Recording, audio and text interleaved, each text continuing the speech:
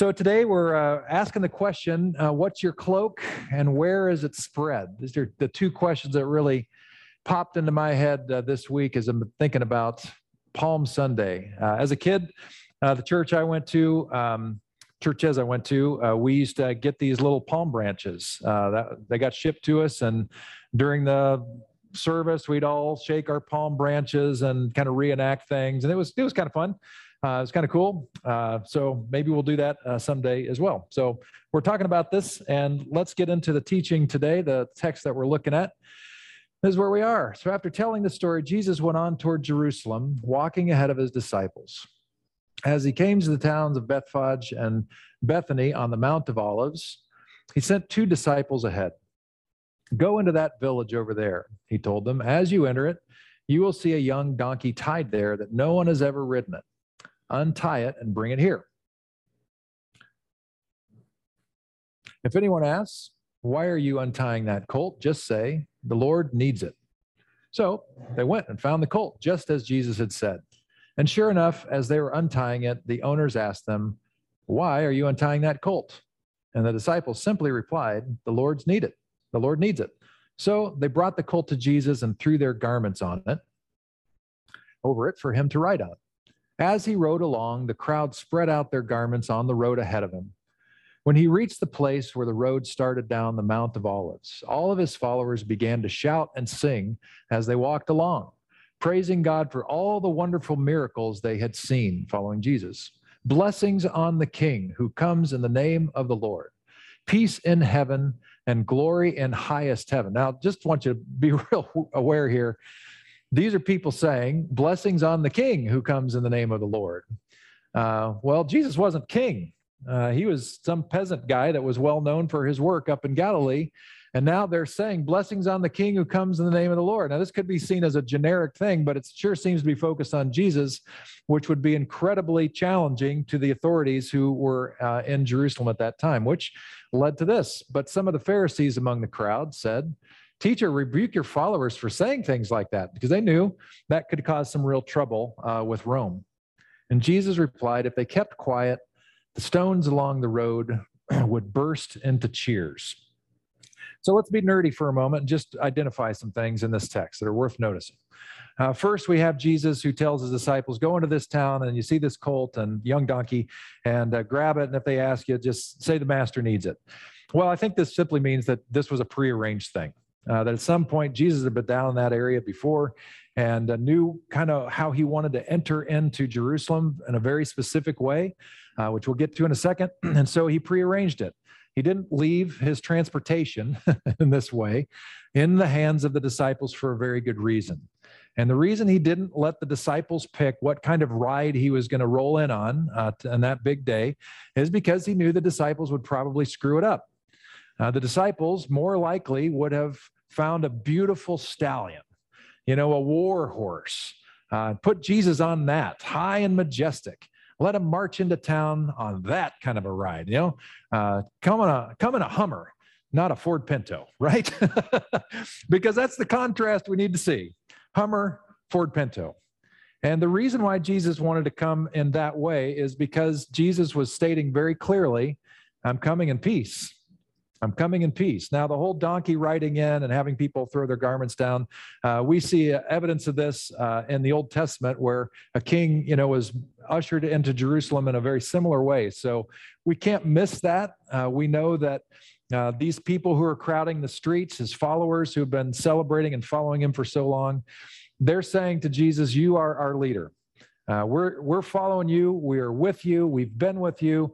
And we are with you now to see where this thing goes. And they recognize the colt.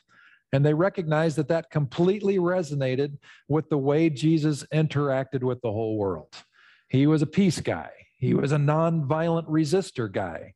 He gave instruction in the Sermon on the Mount about how to do it in such a way that you don't get killed. Because if you chose violent reaction against the oppressor, Rome, or against religious authorities, it would cost you your life. And so Jesus taught ways to do nonviolent resistance, turning the other cheek, going the extra mile. These are just a couple of examples of that. And they were powerful. So people were won to this. So he had quite a crowd who were excited to hear this. And just remember, the way of Jesus was different than would-be other messiahs who were wanting to call people to arms, hoping that God would join them in the fight and they would overthrow Rome in some kind of crazy fashion, like in the days of old with the Exodus. That's what a lot of people were really hoping for. But that's not the method of Jesus. Jesus came with a very different message, that God primarily is love and loving, that God is really for everybody, maybe even especially those who have been kicked around a lot by human beings, lepers, people who are paralyzed, the blind, people who've made tough choices out of their own accord, like tax collectors, or people who probably were forced into terrible choices, like prostitutes. He's with those people, and he welcomes them, and he shows God's grace to all these people. And people were won to that. They're like, yeah, we want more of that. And so they're lining the streets and celebrating this. They're throwing their cloaks down. They're waving palm branches, think rally rags, at a Warriors game or a Giants game. So they got their rally rag going, and they're throwing their cloaks down. That's like rolling down the red carpet for Jesus. That's kind of what they're indicating here. We're wanting to honor you in this way that everybody can see, and we're a part of it. And isn't it all wonderful? But we have to also just realize that even those who are most for this peaceful Jesus rolling in, that because of the time that they lived in, there had to be at least a percentage. To how much of a percent, we don't really know for all of them. But there had to be a percentage of them that was all for the peace, but kind of would be really okay with Jesus if he totally changed it up, halfway through the week, and called down angels from heaven somehow and wiped all the Romans out, and they were back on top again. He'd be probably totally cool with that. There's a little part of them that wants that because that's human nature. We gravitate toward power in that kind of a way. And so certainly there were people there, and we know that they were there, and we know that they were probably going to be frustrated because we have a couple pieces of evidence that actually happened. One is at the very end of the week, not that long later, Jesus is on a false trial, and the crowd is being asked, what do you want to do with Jesus? And some of the people who were probably in that procession, probably on the sidelines, some of them anyway, not all of them, but some of them were saying, crucify him, along with mostly Jerusalem folk who are there. Let's get rid of this clown, they're saying. They go from, you're our king, to crucify him within a week. And I think it's because of that tension that they had of, we love the peace, but we'd really like to see Rome overthrown. And of course, we know that at least one person in particular really had trouble with it, and his name was Judas. So here's a guy who heard the peace message the whole way, but probably was still hoping, as a lot of people did, that it was going to turn violent, and somehow God was going to do an incredible thing, and they were going to come out on top. And when Judas finally figured out that was just not going to happen, he sold Jesus out. Like, I give up. I'm getting off this ship, because I could see where it's headed. And the reason I bring this up is I just want to suggest that we all share that same humanity. That there's a part of us, in fact, I would say most of us here today really resonate with that nonviolent, peaceful resistor Jesus, that sunshine and hugs Jesus, that welcomes us, loves us, is forgiving and graceful, and encourages us to be that way with others. But we're human beings. And so I think we also struggle with the same tension they did then. And I know that this is a cultural reality because there are many people who profess their faith, celebrate the peace of Jesus, celebrate shalom, and yet are waiting for the day when that final verse of how great thou art shows up. When Christ shall come with a sound of acclamation and calls me home, what joy will fill my heart. And one of the pieces that is echoed in theology today is, yep, he's going to welcome me home, but there's a whole lot of people he's not going to welcome home. And I'm glad I'm not one of them. And I don't really care about them because I'm going to be okay. And so we still have this floating around in our cultural ethos of Jesus as peace giver, and yet he's going to return and he's bringing a sword. He's going to be on a stallion and he's going to kick some serious butt. And there's a part of us that really wants that to happen as we imagine all the people that we think deserve that. You see what I'm saying? So I just want to lay that out on the table, that is with us. This is part of the human experience. And we have to decide a little bit this week, well, which Jesus are we choosing to follow? Because if you've seen the movie, you know how this story ends this week, right? We're heading toward Good Friday, which is not that good. Probably the poorest named day in the year, right? Not a Good Friday, especially for Jesus. I mean, I get the whole idea, but we know where this thing's headed. And we know that Jesus is saying, come and follow me. And we know where Jesus is headed. So it just begs the question, are we cool with that? Do we really want that Jesus? The other piece to see here, just final nerd note, and then we'll get on to my two questions about what's your cloak and where's it spread, has to do with the Pharisees' comment. Shut them up, Jesus. Tell them to be quiet. Because what they're doing is wrong. It's blasphemous. It's insurrection in a blatant kind of a way.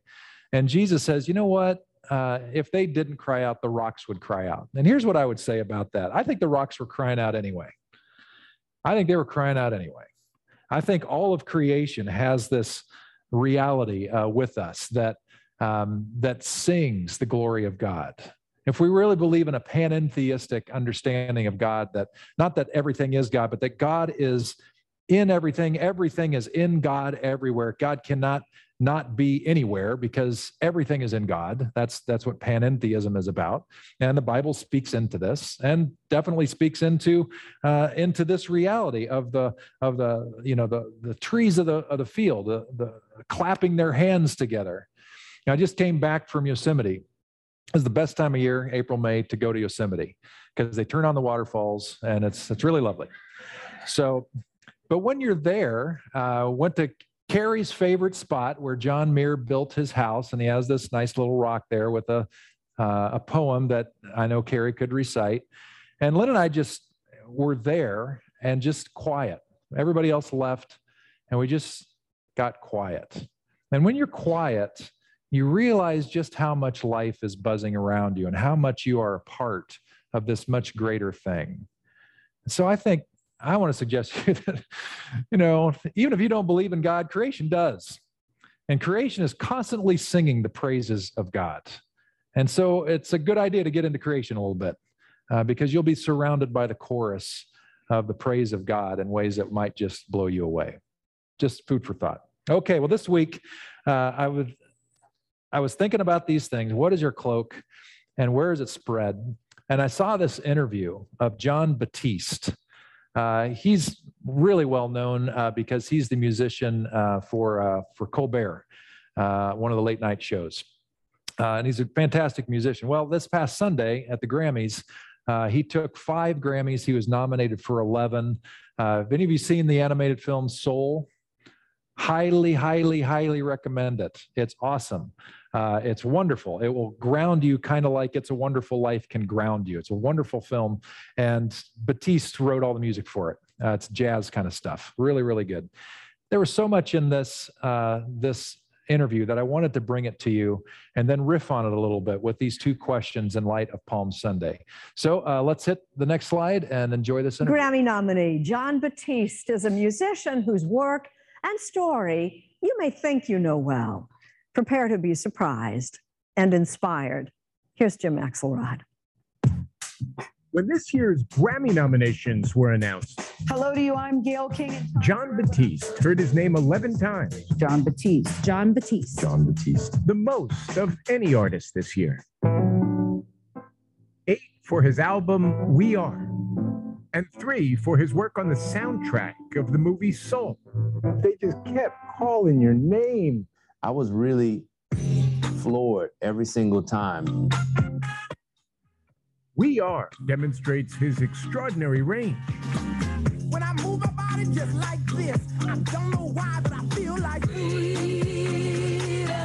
From his funky New Orleans roots, heard on the track Freedom, that dares you not to dance.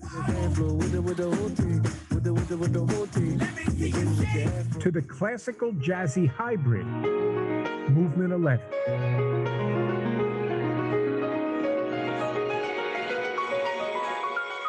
You said God gave us 12 notes. Yes. What did you do with those 12 notes on these two albums that is responsible for such a claim? I've always thought that you have a sound, and the sound represents something. Like you hear this sound, or you hear this sound, or you hear this sound. You know what I'm saying? The music is always speaking to you. If you're listening, it's telling you what to do. It's not what did I do with it, it's what did it tell me to do. The most honored artist this year with 11 nominations is Mr. John Batiste, right there. Best known for his day job, the band leader on The Late Show with Stephen Colbert. John Batiste is no one's wingman now. Well, this is his moment. What a year. Yes, indeed. Amen. But if you're thinking things couldn't be any better for John Batiste, don't. One thing that I've learned from this time is it can all go away. Things can change very quickly. From one day to the next, your world can be turned upside down. 8 days before the nominations, on the eve of his 35th birthday, the love of his life, author Suleika Jawad, got sucker punched. How are you? Yeah, a lot has changed in a year. We first met Suleika last year as she was launching her bestseller, Between Two Kingdoms, a wise and moving meditation on healing from the leukemia that interrupted her life in her 20s. Are you healed? To say that I'm healed would be to imply that there's an end point. How prophetic that turned out to be. Not only was my leukemia back, but it was far more aggressive than it had been a decade ago. The biggest day of John's professional life last fall was Suleika's first day of chemo in her second battle with cancer. We're sitting in this chemo suite together, and these phone calls of congratulation are coming in, and we're having to hold these two realities. Their world was shaking, but John and Suleika were determined to find their balance. It's holding the absolutely, gutting, heartbreaking, painful things and the beautiful, soulful things in the same palm of one hand. And it's hard to do that, but you have to do that because otherwise the grief takes over. Which brings us to this past February and their idea of how to best meet their harrowing reality. You are married. We are married. We've been secret married until this moment. We had this tiny, beautiful little ceremony. We didn't have wedding bands. We used bread ties. Together for 8 years, the night before her bone marrow transplant struck them as the perfect time to make it official. Okay, this has happened, but this isn't going to interrupt the plan that we had. This is just a bump in the road. And something like getting married can be an act of optimism, an act of declaration, an act of we have a future. Yes, it's an act of defiance. The darkness will try to overtake you, but just turn on the light.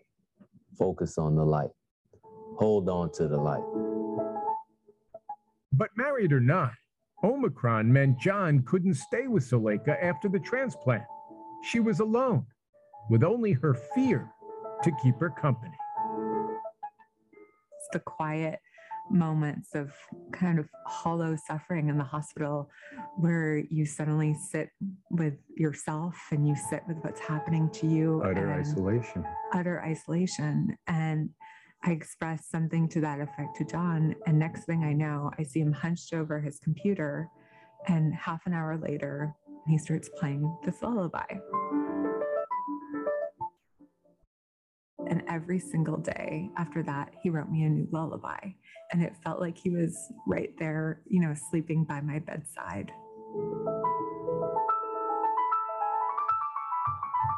They had healing property to the music. That you wrote just for her, Right. to provide support and strength? Yes, absolutely. And to fill the room with these healing properties. For me, that's my way. Everybody will have their way, you know, but seek that. Meditate on that. Focus on those things. Find those things. They are now both finding those things, confronting the worst by relying on their best. Finding some form of creative expression to express what feels impossible to express the unendurable has been so important. Suleika's focus is on the serious. Wow. Painting self-portraits depicting her treatment. You're fearless. And the whimsical. We have yet to name her. Bedazzling the walker she now uses at the age of 33. So now instead of looking at this walker and feeling a sense of dread, it kind of makes me happy. As for John, next month at Carnegie Hall, he debuts American Symphony, his work reflecting the tension between America's ideals and its realities, our bright day and our dark night. The night theme, it evokes a chant-like quality.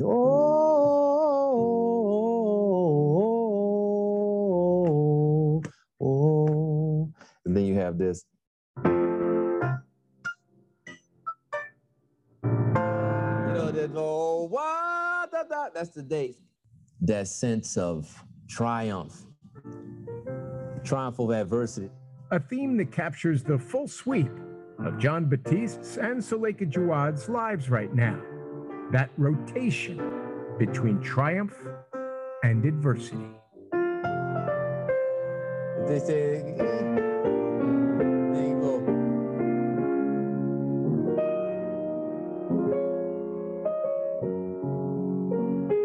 You see how they connect?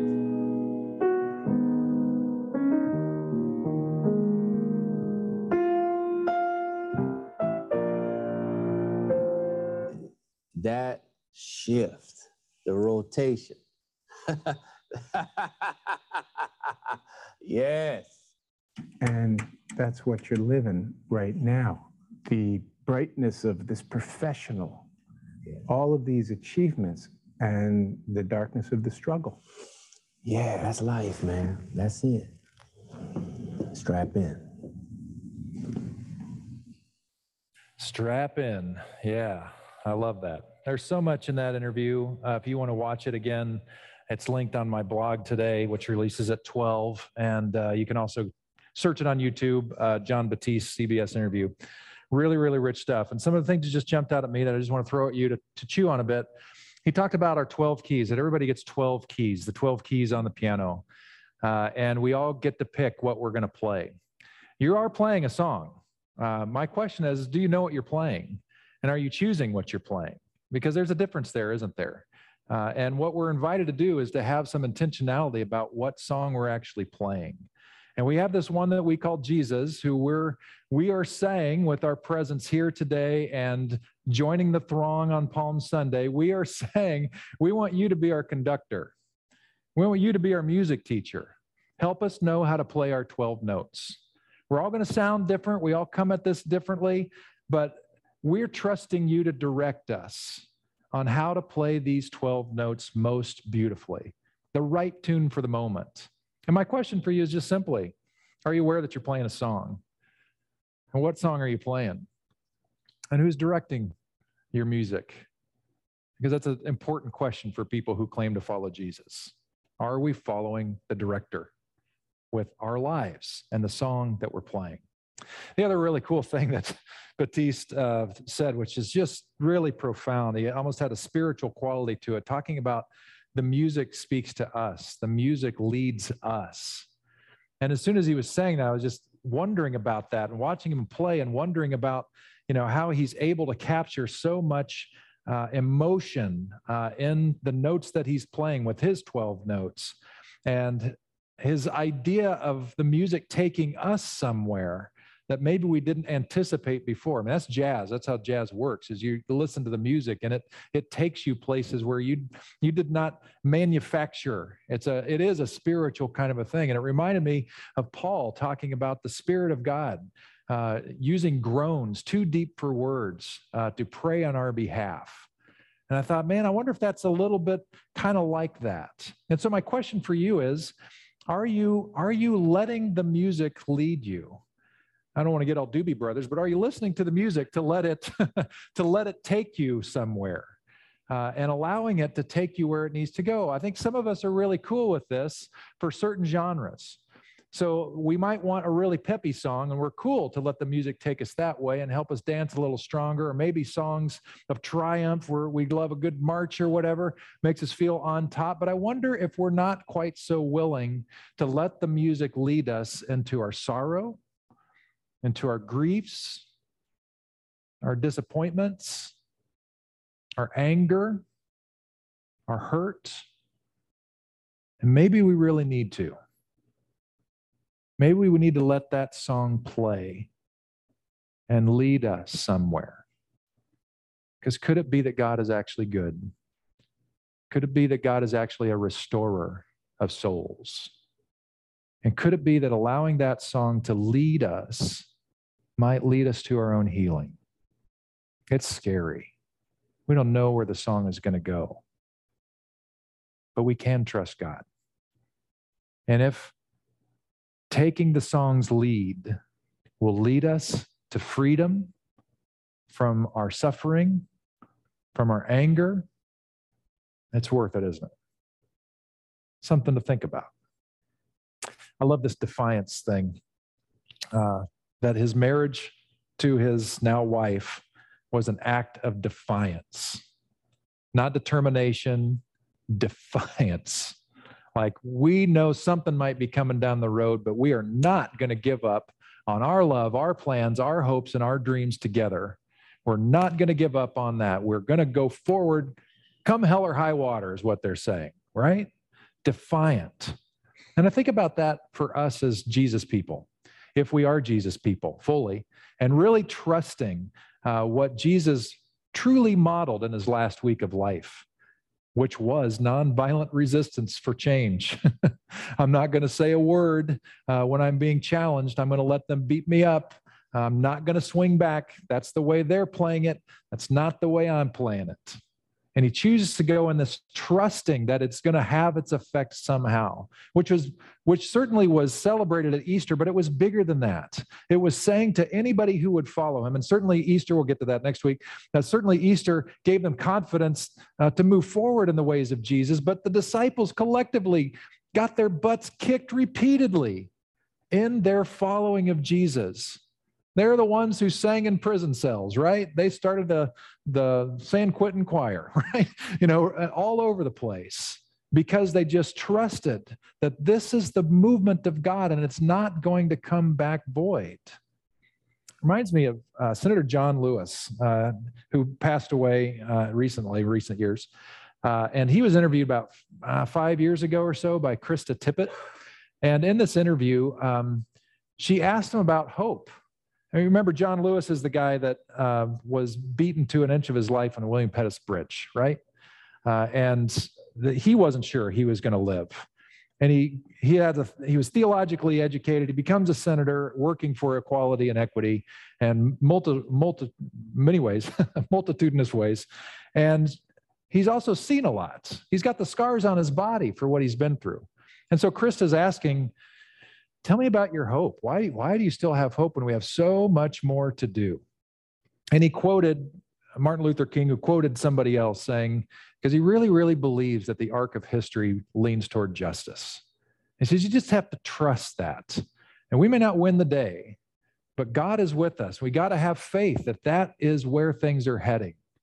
And I think for Jesus people, I think we're kind of in that place, that we stand defiant against the darkness that wants to prevail. The darkness wants to control, wants to win the day, wants to woo us into more darkness, however we translate that. But I love what Batiste said. He said, the darkness will try to overtake you, but just turn on the light. Focus on the light. Hold on to the light. And I'm remembering that in John's prologue, Jesus' life was talked about as light coming into the world. The light has come into the world, but the darkness did not understand it. The actual wording there, the darkness did not understand it, really means the darkness could not control it. The darkness could not condemn it, could not command it. The darkness was no match for light. So even as we march forward into death, into difficult times, into despair, we do it with defiance, because we know that our momentary blip is not going to be the end of the story, but we are a part of a much bigger, more beautiful, light-filled reality, the kingdom of God. And we're following Jesus as the one who showed us what that looked like to fall into that. And it really matters because as John Baptiste would create a new lullaby for his beloved every day so that she would feel love in the room. Isn't that just beautiful? We get to do that with our lives. There's no shortage of darkness in the world, and there's no shortage of people who want to focus on the darkness in the world, but we're people of light. We're people who are guided by the light, blinded by the light. Another good song. But we're these people who are following in the footsteps of Jesus to do extraordinary things like Jesus did in a strangely subversive but effective way of bringing in the kingdom of God, of bringing in the love and grace of God in surprising ways for absolutely everyone. And when we do, it's like shining a beacon of light in a world of darkness. One candle might not seem like that much, but if you are in a room that is utterly dark, that one candle is incredibly bright. You get to be that. We get to be that simply by taking our part on Palm Sunday. By the way, Palm Sunday isn't just today. Palm Sunday is tomorrow and Tuesday and Wednesday and Thursday and Friday and Saturday and every day for the rest of our lives. For us to ask the question, how are we going to play our notes as we are celebrating Jesus as the leader of our lives, the director of our notes? How are we pledging our allegiance to him and following his way? How are we going to let him say to us, I want this music to lead you today for your own good, for your healing. I know you're terrified, but let it lead you to where it needs to go so that my healing grace can be in you and do its good work. How are you going to stand in defiance of the darkness as you move forward, not giving up hope, but knowing you're a part of something greater?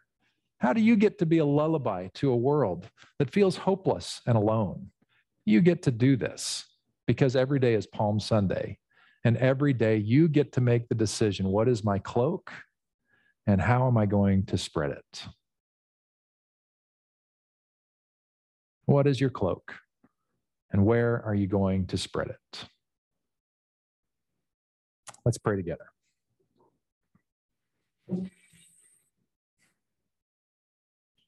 What a beautiful song. What a beautiful song, God, that we experienced emanating through the person of Jesus. For his years of ministry, what he taught, what he did, the hope that he gave, who he touched, who he broke bread with, the whole thing, just this beautiful symphony of grace and love and freedom, of walking in awe of you. You, creator of love. You, the very definition of love, the presence of love. You, the one who gives us strength and hope and peace, future, everything. What a gift, what a song. And what a gift that we are allowed, that we are welcomed, we are encouraged to sing along with our 12 notes, to let the song heal us, to sing it in defiance of the darkness, so that we as Jesus, as little Christ walking around, and we get to bring the light in too. So God, shine through us. As much as we're able, we give ourselves to you. Again, we lay our cloak before you in recognition of your leadership in our lives and our decision to follow you as best we can. May you have your way with us, God. Now, Crosswalk, I invite you to open your eyes, and on the next slide or two, we have this rendition of the Lord's Prayer that we want to take a look at and pray together out loud. Oh, Bob's ahead of me now.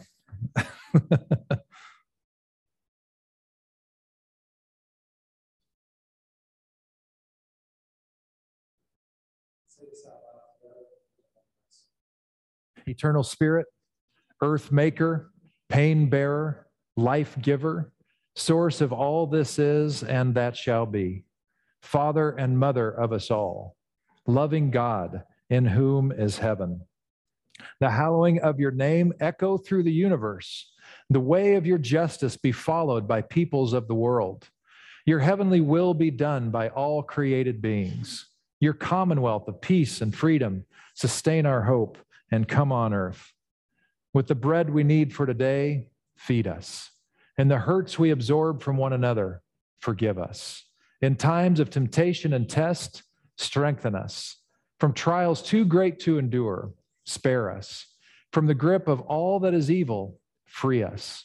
For you reign in the glory of the power that is love now and forever. Amen.